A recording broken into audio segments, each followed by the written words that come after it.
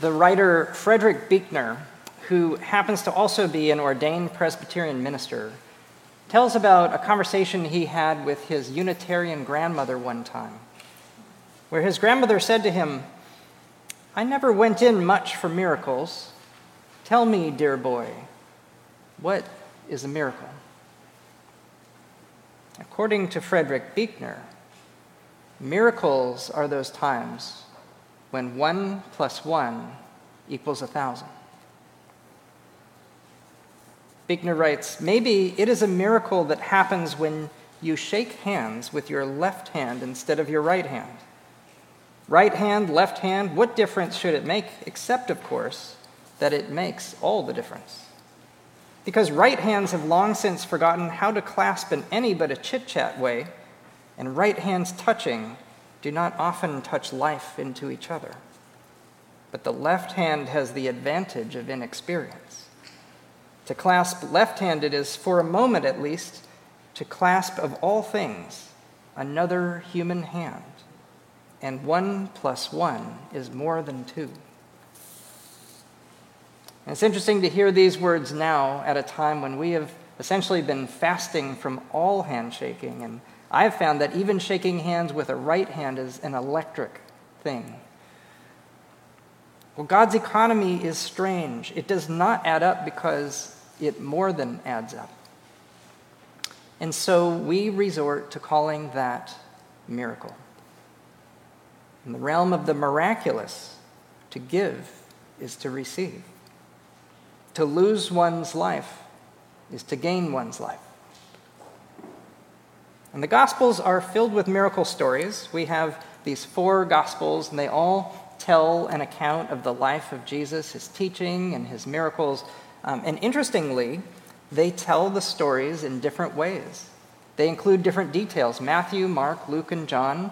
You'll find different things in the different Gospels. Some are mostly parallel, and some places are not so parallel. And I think it's interesting that when the Gospels were compiled and put together into the New Testament, it was allowed for there to be imperfection, for there to be some disagreements between them, because what we end up getting is 4 different vantage points. And we get to hear the story of Jesus in stereo. But this particular miracle story, of all the miracle stories, amazingly, this is the only miracle story that appears in all 4 Gospels, the feeding of the 5,000. And so it must be important. And there is a popular preaching tradition in recent times that I have heard from various pews where I have sat in my life, and maybe you have as well. A popular tradition of interpretation of this story that, well, there were only 2 loaves and 5 fish, and there were 5,000 people, and so it's impossible that there really could have been a feeding for all those people. What must have happened is that all of a sudden, when the loaves and the fish were presented, the people remembered they actually had some food after all, and they shared it with one another, and the miracle is that people shared, which is a beautiful story, but that's not what the text says at all. The text tells us about a miracle, something incredible that happened, and for us, the point is not to believe something that is nearly impossible to believe. The point is to wake us up. The point is to open us up, because whether you believe that this exact story happened exactly this way or not, we are meant to be opened up to the miraculous, the economy of God, which is real and is in our midst. Believing something hard to believe does not bring salvation, but an openness to the miraculous does. Now, I mentioned that the 4 Gospels tell the story of Jesus in different ways and with different details, but they're not all equally different. Matthew, Mark, and Luke are thought of as the parallel Gospels, the synoptic Gospels. The 4th Gospel in order is the Gospel of John. And scholars refer to John as the 4th Gospel because it is so different from the other 3. The language that's used, the material that gets included, And if you've read the Gospel of John separate from the other three, you may have noticed that there is a cosmic perspective. It's like looking down from a higher vantage point and seeing the spiritual realm everywhere. And so all the Gospels have a symbol for them, an animal or a human. In the Gospel of John, do you know what the symbol is? It's an eagle. And if you look around this church, which is named for the writer of the Gospel of John, we see eagles everywhere. There's a big eagle right here. We have eagles embroidered into the fabric around the altar. There's an eagle on the lectern over there, and if you look down, next time you come up closer to the altar, you'll see there are 4 heads sticking in 4 directions, and the eagle is the one facing this way. The other 3 represent the other 3 Gospels down around the base of our lectern.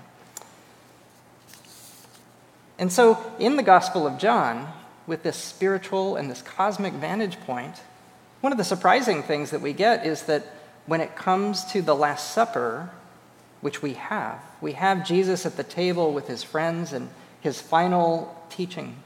His teaching when he tells them that they are meant to love each other and they are meant to wash each other's feet.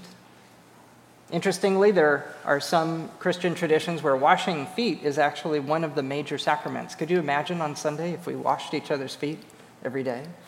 We do it once a year, Maundy, Thursday. Well, in the Gospel of John, we don't have Jesus instituting communion. We don't have him at the table breaking bread and distributing it. And so you may think that the Gospel of John doesn't value the Eucharist as much, and yet Eucharist is woven throughout the Gospel. You may not have noticed it, but it's right here in the middle of this miracle, where Jesus takes the food that is available, he gives thanks, he distributes it. It's Eucharist.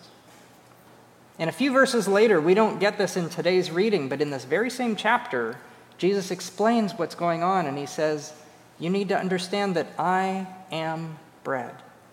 I am nourishment for your soul. The words are, I am the bread of life. John weaves the Eucharist throughout. And when we receive Eucharist, we are touching this story of the feeding of the 5,000 too. Whenever we step forward to the altar to receive, we are stepping into the world of the miraculous. C.S. Lewis, who wrote a whole book on struggling with what miracles really are about, he wrote that miracles are a retelling in small letters of the very same story which is written across the whole world in letters too large for some of us to see. The role of miracles is not to amaze us, but to elevate us. It is a miracle to go from hearing the notes to hearing the music.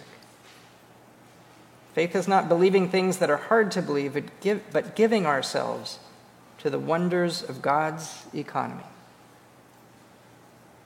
It takes faith to cross the street. It takes faith to make a friend. It takes faith to come to the communion rail. And with faith, we ready ourselves to be surprised, to touch one another, and to see that 1 + 1 = 1,000. Amen.